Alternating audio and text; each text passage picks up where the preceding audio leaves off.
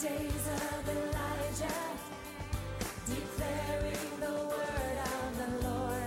Welcome to Love's Last Call with Evangelist Carol Ann of Agape Light Ministries. Please open your hearts to hear an anointed message that will encourage and empower you to walk in the love and light of God's Word.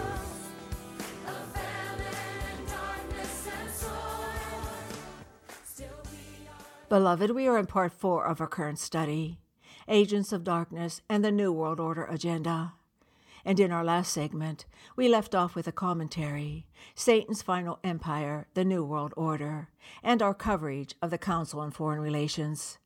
Today, we'll pick up where we left off as we continue to press forward with our investigation of the many organizations that are operating in the world with control over every facet of existence that comprises life on this planet, and the people who run them, with primary attention given to how these agents of darkness are being used by Lucifer, also known as Satan, to prepare the world for the global empire of his Antichrist.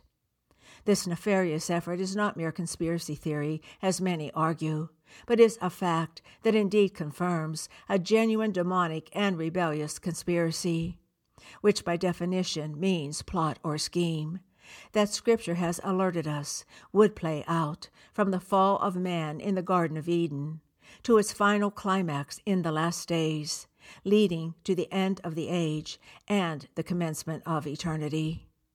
And as we investigate these things by the Word of God and His prophetic guidelines, the scriptural evidence that exposes these worldly endeavors for what they really are becomes undeniable, bringing into clear focus the small g God of this world, who is behind every worldly function that is serving Him in His global quest. As confirmation, let us return to the Council on Foreign Relations that we began to cover in our last message. And I will note here that, even though we will only be touching on these organizations, the information that I will be sharing with you will definitely confirm the New World Order intentions behind them. So as we return to the Council on Foreign Relations, most presidents and nearly all of the secretaries of state in our generation have belonged to the CFR. Even presidents who claim to be Christian have generally filled their cabinets with CFR members, with George Bush being a good example of this. The Council on Foreign Relations has several branches that include New York, Paris, and Hamburg, Germany. And under their ambitions, many other organizations have been formed to carry out their objectives as well. The network of influences controlled by these people, including the major networks, is unbelievable. Some of their purposes are, or at least should be, hair-raising. For instance, study number 7, CFR Position Paper 1125, 1959, stated its purpose was to advocate the building of a new international order, which may be responsible to world aspirations for peace, including states labeling themselves as socialist. Like the frog that is slowly being cooked to death in a pot of warm but soon-to-boil water, this may not seem to be so alarming in our current world, as people are becoming more and more conditioned to the New World Order that is forming right here and right now. But when it first came out in 1959, it was still pretty shocking to consider proposing a new international order and unity between socialist and capitalistic countries. We then come to the League of Nations. The League of Nations was established in 1920 in Geneva, Switzerland. It was an attempt to move toward a one-world government, but it failed because the Congress of the United States disagreed with its purpose and would not allow us to join it.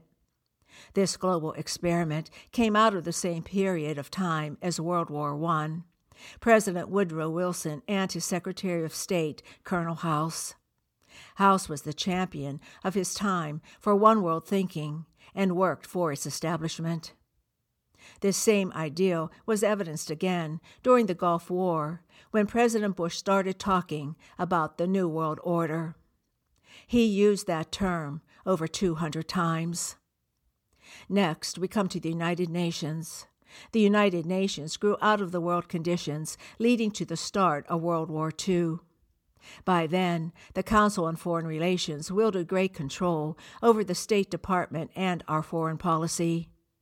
Hitler was financed by the Warburgs and the Rothschilds and others, demonstrating the practice of actually fomenting war by enabling it, financing both sides of various wars to keep the people in a state of unrest, and waiting for a peacemaker and a one-world government to remedy the Earth's dilemmas. 10 of the original 14 founding council members of the United Nations were also members of the Council on Foreign Relations. Alger Hiss was the Secretary General of the UN's founding conference and was also later exposed as a Soviet spy. Donald McAlvany, author and editor of the McAlvany Intelligence Advisor, states that when Hiss and the others formed the UN, they established the Department of Political and Security Council Affairs, which would have jurisdiction over all future UN military operations in a way that the head of the department would always be a Soviet citizen, military officer, or person designated by the Soviets. And for many years, that mandate was followed. To keep the United States involved, the land for the United Nations headquarters in New York City was donated by John D. Rockefeller, Jr. The United Nations is also the parent organization of the World Bank Group, consisting of these agencies: the International Monetary Fund, established in 1944, the International Finance Corporation, which began in 1956, and the International Development Association, founded in 1960. According to the Growler Electronic Encyclopedia, 155 nations held membership in the World Bank of 1990.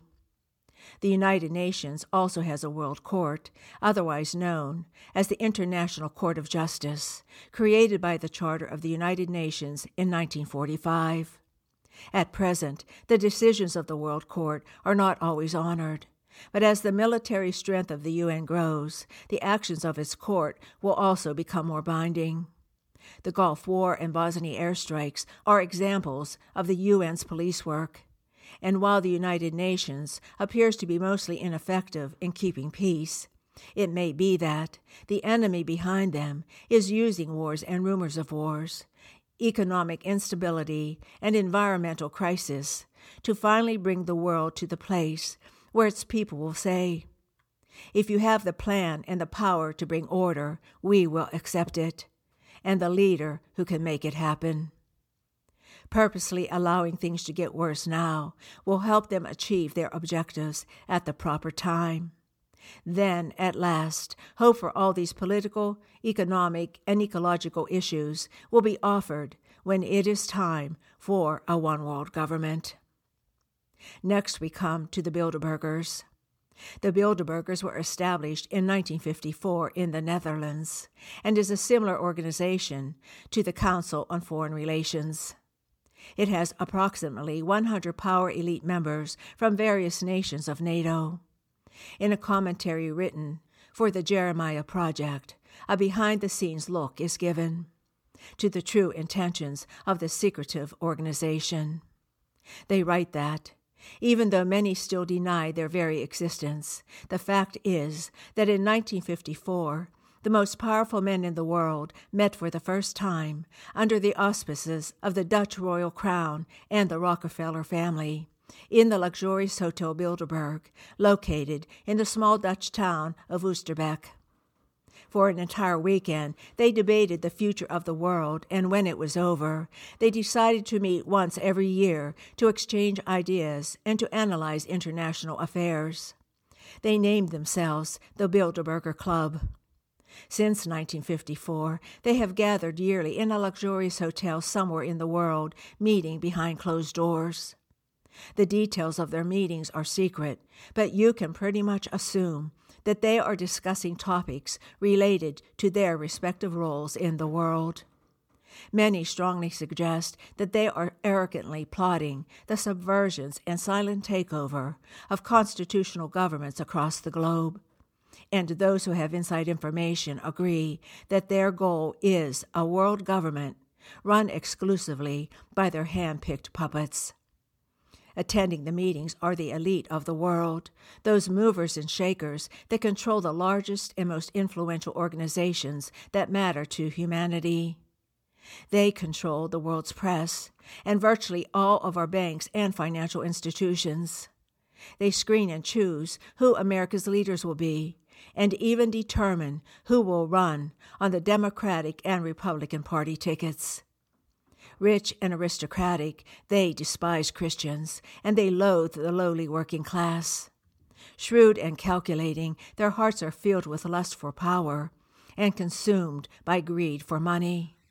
Their membership and attendees list reads like a who's who in the world. The following is just a few of their elitist members or attendees at the Bilderberger meetings, past and present.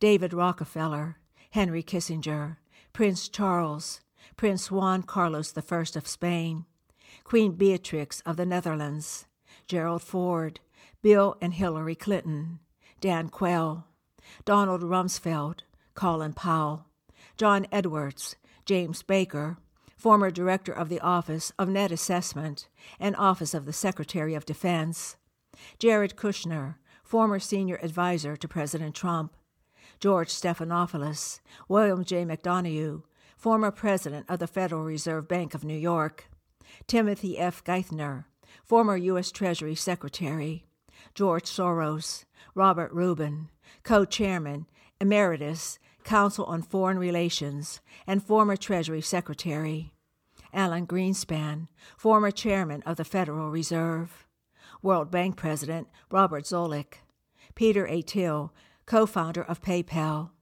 Eric E. Schmidt, chairman and chief officer of Google, Lloyd Blankfein, senior chairman of Goldman Sachs, Donald E. Graham, former chairman of the board of the Washington Post and Facebook's board of directors, and Peter Jennings, just to name a very few of the most powerful people in the world who have attended their secret meetings. A quote from the late David Rockefeller sums up the Bilderbergers' true intentions. We are grateful to the Washington Post, the New York Times, Time Magazine, and other great publications whose directors have attended our meetings and respected their promises of discretion for almost 40 years. It would have been impossible for us to develop our plan for the world if we had been subjected to the lights of publicity during those years.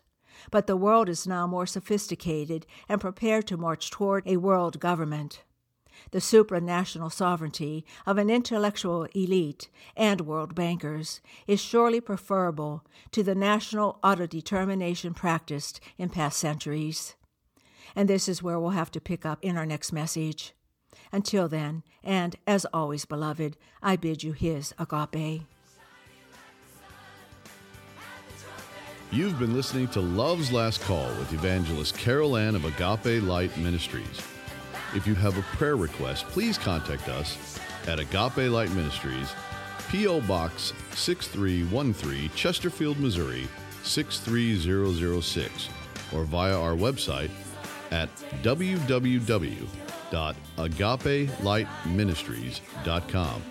Again, that's www.agapelightministries.com.